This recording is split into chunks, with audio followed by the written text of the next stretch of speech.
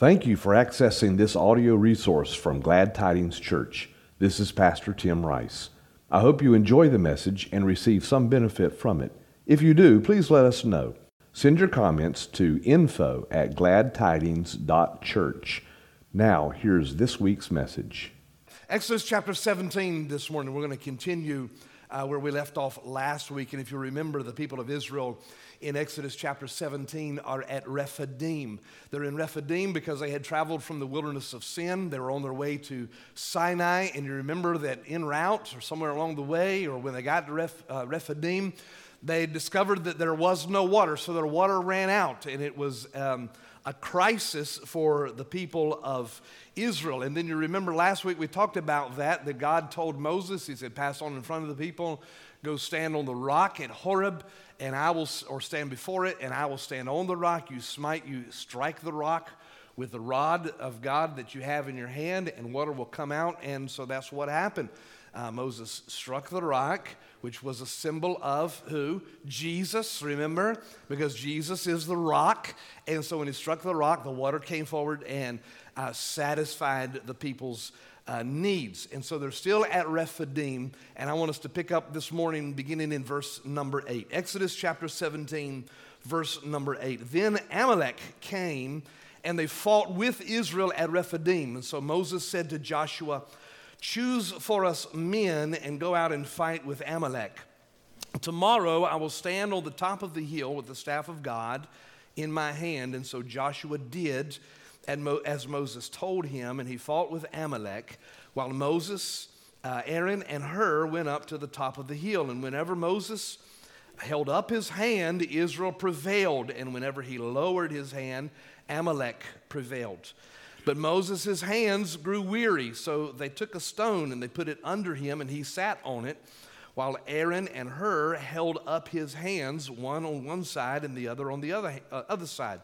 So his hands were steady until the going down of the sun. And verse 13 says, and Joshua overwhelmed Amalek and his people with the sword.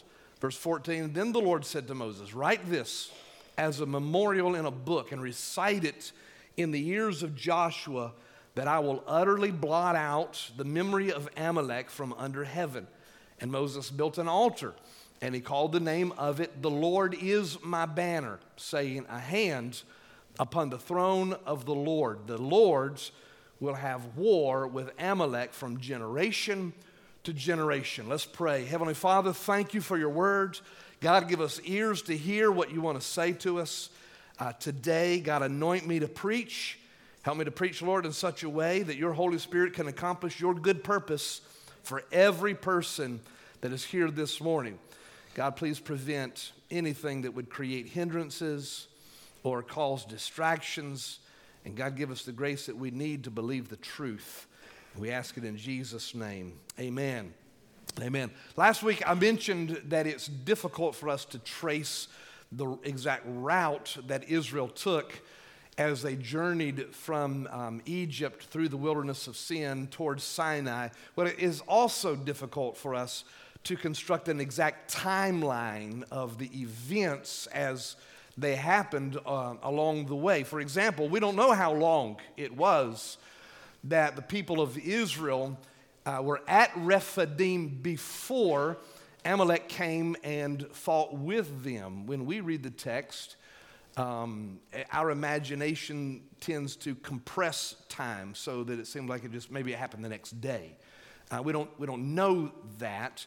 Or it could have been several days later. They could have camped there for several days, and it was after several days. Most likely, Amalek attacked several days after the miracle that took place at Rephidim, the miracle at Horeb. After they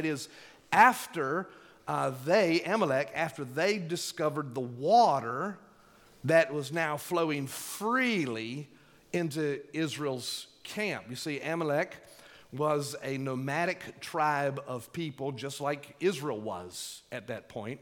They were a nomadic tribe, which means they moved from place to place in the desert, depending on the availability of what? Water. depending on the availability of food and for their livestock. And so they were a nomadic people, and so water was essential, and therefore water was a valuable commodity in the wilderness. And so Amalek probably fought with Israel over the water that God had just provided for them, the miracle that God had just done for his people. Now Amalek comes in to do what?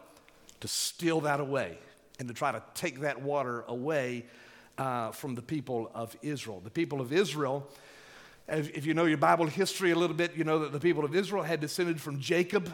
Jacob's name was changed to what? Israel. And so the people of Israel were the descendants of Jacob. Amalek was the descendant of Esau. And Esau was Jacob's brother, right? And so these two nations are actually distant cousins. They're distant cousins. However, Israel, here's a big distinction. Israel is loved by God, and God's word tells us that Esau is hated by God. That's not my words, that's what the Bible says. In fact, later in the book of Malachi, that's what the book of Malachi says. Malachi chapter 1, verse, I think it's 2 or 3. And later, the Apostle Paul would actually quote Malachi in Romans chapter 9 when Paul makes his point about the special relationship that God has with his covenant people. This is what Paul says, as it is written, and this is what Malachi says, Jacob I have loved, but Esau I hated. Paul says, what shall we say then? Is there injustice on God's part? By no means. For he says to Moses, and we've read this verse before, he says to Moses, I will have mercy on whom I will have mercy, and I will have compassion on whom I will have compassion.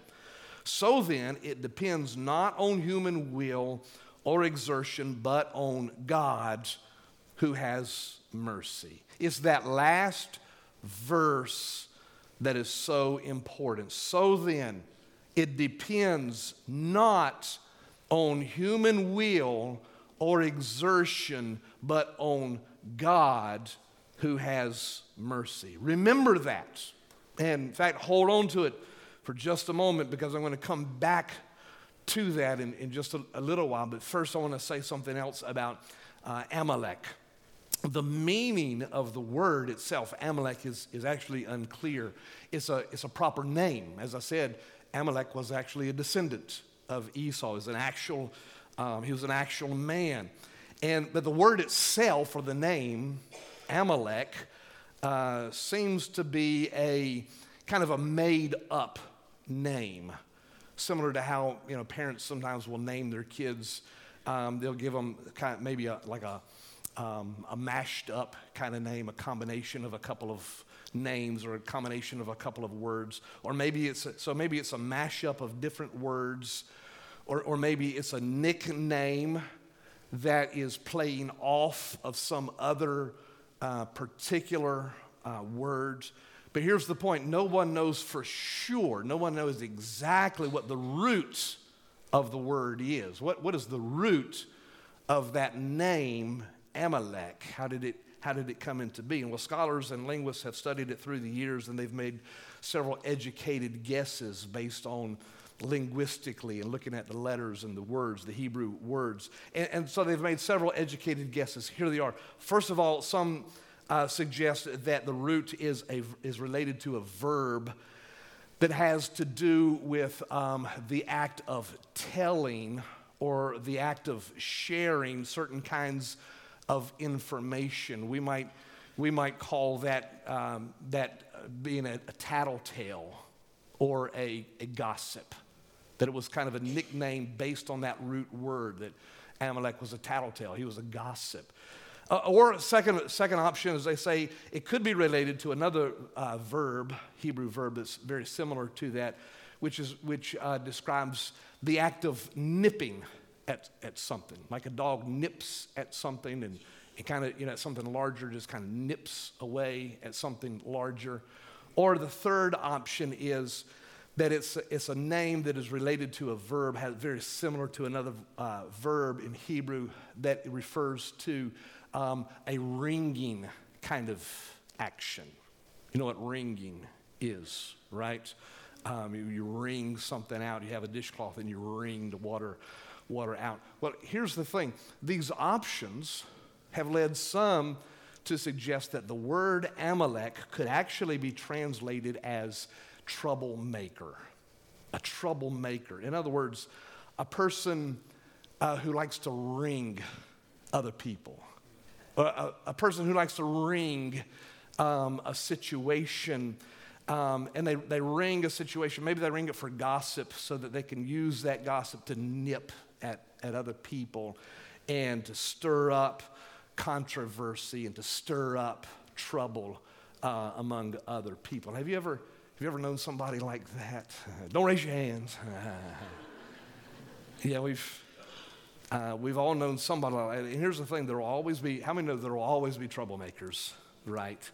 And you should always do your best to avoid people like that, or at least learn how not to engage in their gossip or entertain their attempts to stir up controversy and get trouble started. But that's not my point this morning. Who does that sound like in particular? That's right. Does the Bible describe someone who is constantly on the prowl, looking for somebody to devour and nip at and chew up? Someone who is a liar and a deceiver, somebody who is the accuser of God's people, somebody who is always looking for an opportunity to attack those that God loves and to put them, so to speak, to put them through the ringer and try them and test them and cause trouble and difficulty in their life. Of course, it's who? It's Satan. It's Satan. He's the troublemaker. Satan is the great troublemaker. And remember, in the Bible, he asked for permission to do what to Job? To test Job. So I can wring him and try to cause trouble so that he will curse God and so that he will die. Remember, also Jesus warned Peter. He said, Peter, Satan has desired to have you so that he could do what? To sift you like wheat.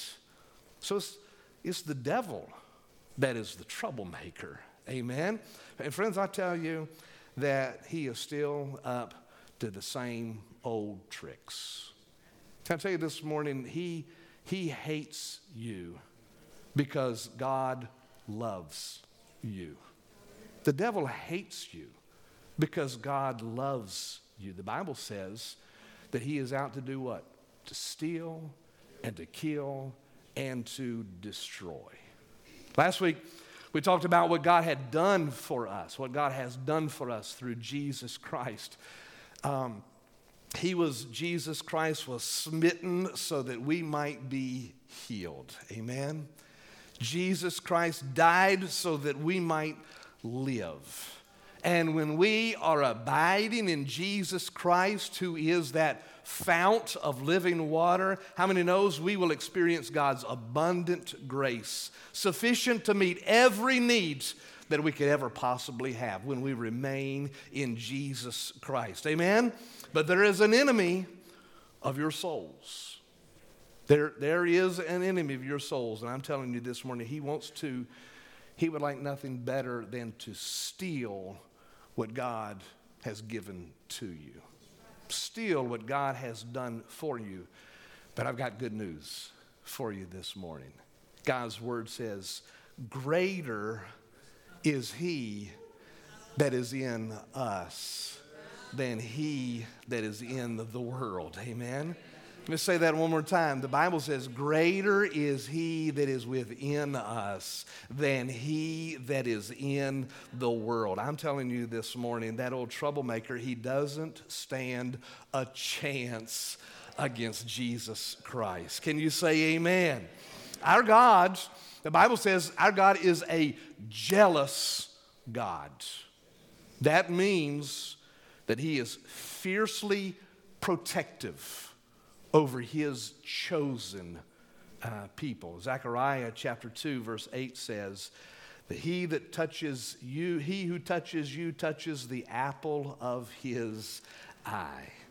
In the same chapter in Zechariah, God says this about Israel's enemies. He said, but I will shake my hand over them, and they shall become plunder for those who served them. How many knows that's exactly what God did to the Amalekites in this passage, those troublemakers? God destroyed them. Deuteronomy chapter 32 says this, but the Lord's portion is his people, Jacob, his allotted heritage. He found him, that is, he found Jacob, he found his people in a desert place. And in the howling waste of the wilderness, he encircled him, and he cared for him, and he kept him as the apple of his eye. Can I tell you this morning, that's how God feels about you, his covenant people. When you have trusted in Jesus Christ, you are relying on him for salvation. You are a part of that covenant people, and God is jealous over you. He has encircled you. He will care for you, and he will keep you as the apple of his eye. The Amalekites attacked God's people, and what was the result? God fought the Amalekites. God dealt with the Amalekites. Do you remember what I said to you this earlier? The hold on to. I said, hold on to that for just a moment. I'm going to come back to it. It was Romans chapter 9, verse 16, which says, so then it depends not on human will or exertion, but on God who has mercy. Listen to me this morning. Victory belongs to the Lord. It doesn't depend on human will. It doesn't depend on human exertion, but on God who has mercy for his people. One of the things that distinguish Israel's victory here over the Amalekites, and I love this about this passage, one of the things that distinguish Israel's victory over the Amalekites is that it was achieved, and listen, it was achieved in such a way that nobody could take credit for the victory. Nobody could take credit. Look at it again, beginning in verse number 9. So Moses said to Joshua, choose for us men and go out and fight with Amalek. Tomorrow I will stand on the top of the hill with the staff of God in my hand. And so Joshua did as Moses told him, and he fought with Amalek while Moses, Aaron, and Hur went up to the top of the hill. And whenever Moses held up his hand, Israel prevailed. But whenever he lowered his hand, Amalek prevailed. But Moses' hands grew weary, and so they took a stone and they put it under him, and he sat on it, while Aaron and Hur held up his hands, one on one side and the other on the other side, so his hands were steady until the going down of the sun. And Joshua overwhelmed Amalek and his people with the sword. Victory was won. Listen to me. Victory was won not by human exertion or will. Victory was won by who? By God. Who gets the credit? God gets the credit. Joshua and his men fought hard, to be sure. But remember, no matter how hard they fought, Amalek prevailed when Moses' hands did what? When it went down, Amalek started to win. So the victory wasn't won by Joshua. Joshua had to depend on Moses to hold his hands up. So Joshua prevailed when Moses held his hands up. But here's the thing. Moses couldn't take credit either. Because why? Moses couldn't keep his hands raised by himself. So Joshua can't take credit for the victory. Moses can't take credit for the victory because he couldn't hold his hands up all by himself. He had to have somebody to come and hold his hands up for him. He doesn't get the credit. Aaron and Hur didn't do anything. They didn't fight anybody. Holding their hands up didn't do anything, but they had to come and help Moses hold his hands up. The point is made very clear. Listen this morning. The point is very clear. The battle was not won by human effort. The battle was won by the Lord. The battle was won by God. Now let me be clear this morning, because I don't want you to leave and say that I said something I didn't say. That's happened before. It's all right. But I want you to know this morning, I'm not saying that the battle was not fought by human effort. How many knows they fought? I'm saying that the battle was not won by human effort. How many knows there's a difference between fighting and winning? That's right. Can you appreciate that difference? There's a difference between fighting and winning. I might be able to fight with, I don't know any boxers. The only one that comes to my mind is Mike Tyson. But I could fight Mike Tyson. How many knows that's not going to last very long? All right. Because I'm not going to win against Mike Tyson. So there's a difference between fighting and winning. Amen? Yeah, it's true that the battle was fought with human effort. Human effort was involved, but what I'm saying this morning is that the battle was won by God. It was God. And listen, and none of us doubt that this morning. We know that, right? We read this passage and we know God won the victory.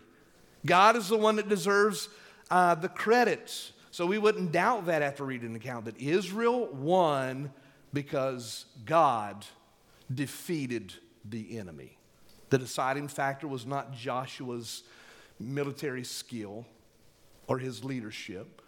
The deciding factor was not the bravery of Joshua's military men, those men that fought against the Amalekites. The deciding factor was not even Moses' ability to hold up his own hands, because he couldn't hold up his own hands. The deciding factor wasn't even Aaron and Hur. None of them could take the credit for the victory. The deciding factor was God. The deciding factor was God, whose presence and whose promises were symbolized how?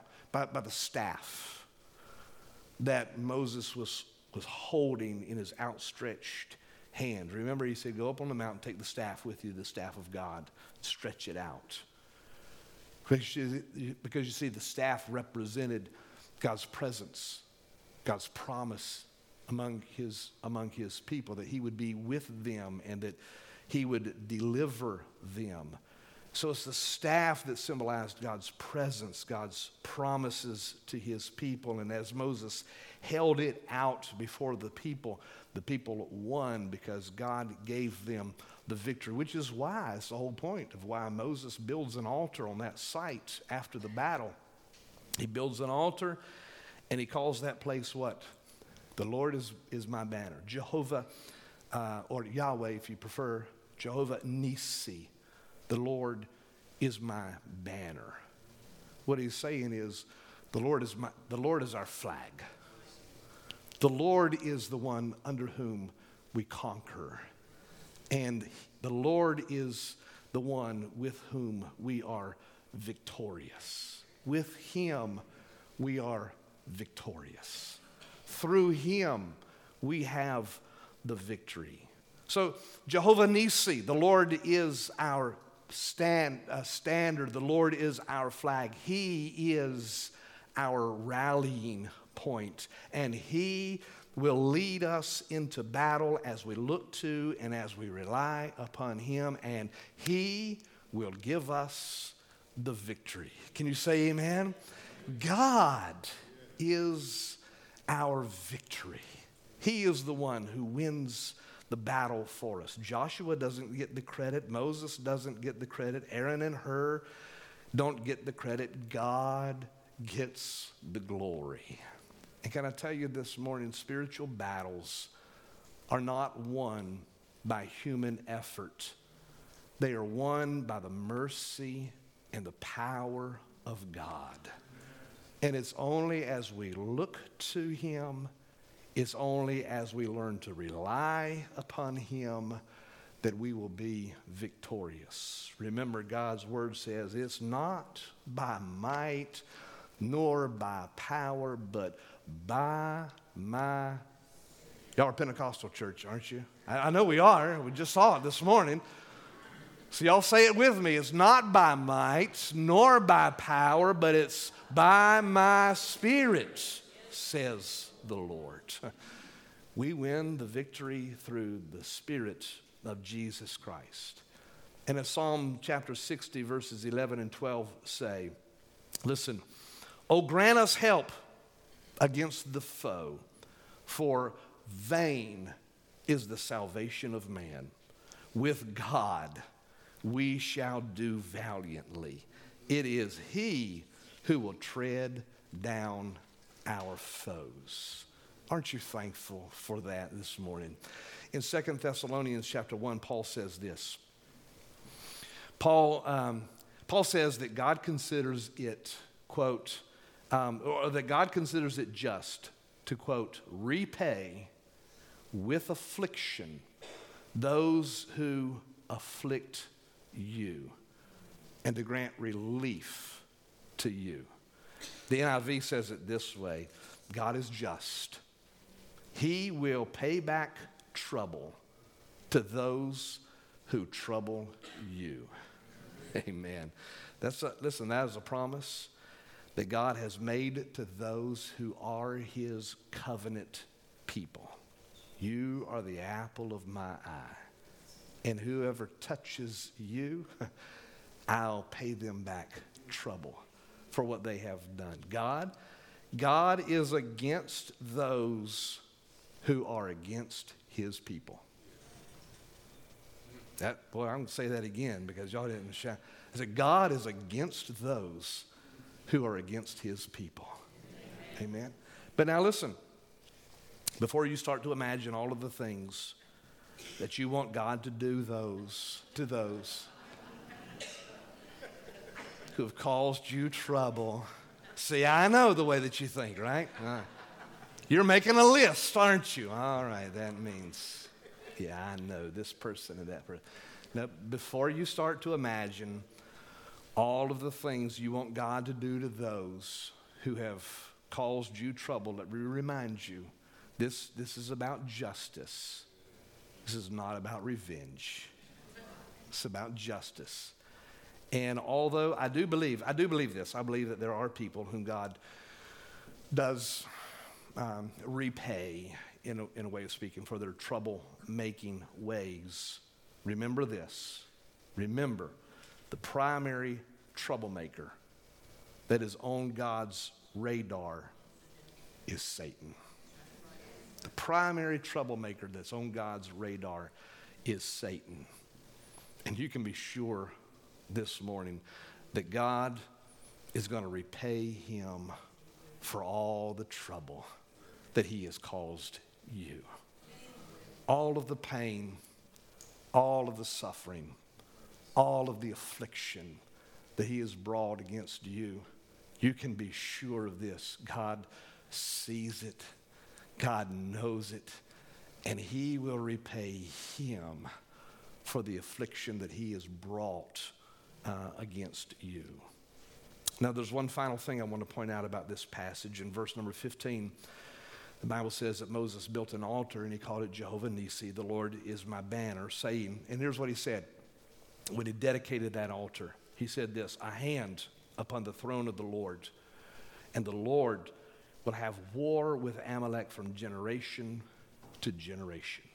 This is where God swears out a pledge against the Amalekites, that he will have perpetual animosity against the Amalekites. Something that we see played out in the history of Israel, or should we say at this point, in the future of Israel. Something we see played out in the trajectory of Israel's history. Here's the thing. What is unclear is that phrase, a hand upon the throne of the Lord. Because the context is difficult. It makes it difficult for us to determine exactly whose hand is being referenced here. And there are at least, well, there are three variant interpretations of that phrase. Okay, so here's the first. The first interpretation is that it's talking about the hand of Moses.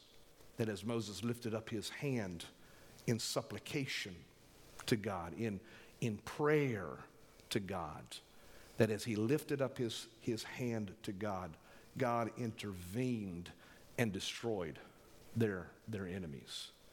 But there's a second interpretation, and That interpretation is that it's actually talking about the hand of Amalek, that Amalek lifted up his hand against God, and that he touched God's people, and he touched the apple of God's eyes. His hand was lifted up in violence against God, in defiance and in rebellion.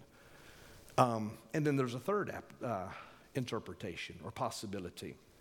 And that is that it's talking about the hand of God, that God lifted up his hand and swore an oath against Amalek and said, I'll have perpetual war against Amalek because he has touched my people and my chosen people. Here's the thing, all three of them work for me. All three of them work grammatically, and none of them actually contradict the point that is being made in this passage.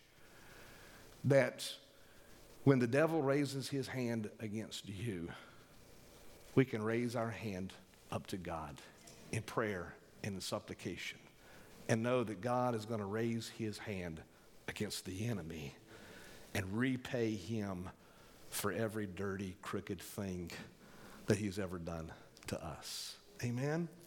So when you're under attack, remember where your help comes from. Your help comes from the Lord. So when you're under attack, lift up your eyes to the Lord, because your help comes from the Lord. He is our banner and our standard. He's the flag. Through him we shall do gloriously. Amen.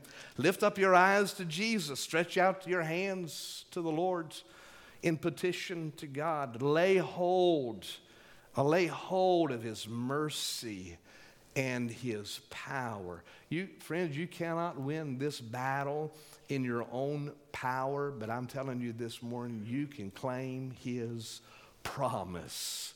And this is his promise. When Satan raises his hand against you, he is actually raising his hand against Jesus Christ. And because you are his portion, the bride of Jesus Christ, then you can trust that eventually God will raise his hand against the enemy and repay trouble to those who trouble you.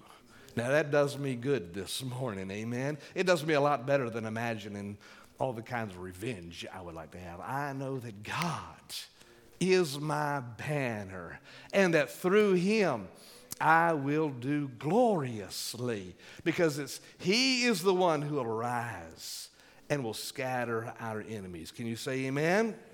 Amen. Mike, would you come to the piano this morning? Listen, the devil is a troublemaker. You don't need me to tell you that this morning. You know that already. He may use people. He uses circumstances. He might use the people at work. He might use situations that you're in. He might use sickness or whatever it might be. But make no mistake, he's the real enemy. The devil is the real troublemaker. But greater is he that is within us than he that is in the world. Can I just tell you this morning, listen to me. Can I just tell you, Satan can't take anything from you that God has given to you. Let me say that again so that you carry that away with you this morning. Satan can't take anything from you that God has given to you. It's just not possible. Satan can't do it. Satan can't steal anything from you that God has already given to you. Now listen, that doesn't mean that you won't have to fight for it sometimes. Doesn't mean that you're not going to go through battles. Doesn't mean that the devil's not going to attack you from time to time. But can I tell you, listen, you're no match for the devil. I love you. I really do. But can I just be honest with you? There's none of us that are a match for the devil. You'll not win that battle in your own power and in your own strength. But here's the good news. You don't have to. all you've got to do is lift up your hands to the Lord and say, God, you see what the devil's doing. You know the battle that I'm in. You see the trouble in my life. And God, I look up to you because you are where my help comes from. You are my standard. You are my banner.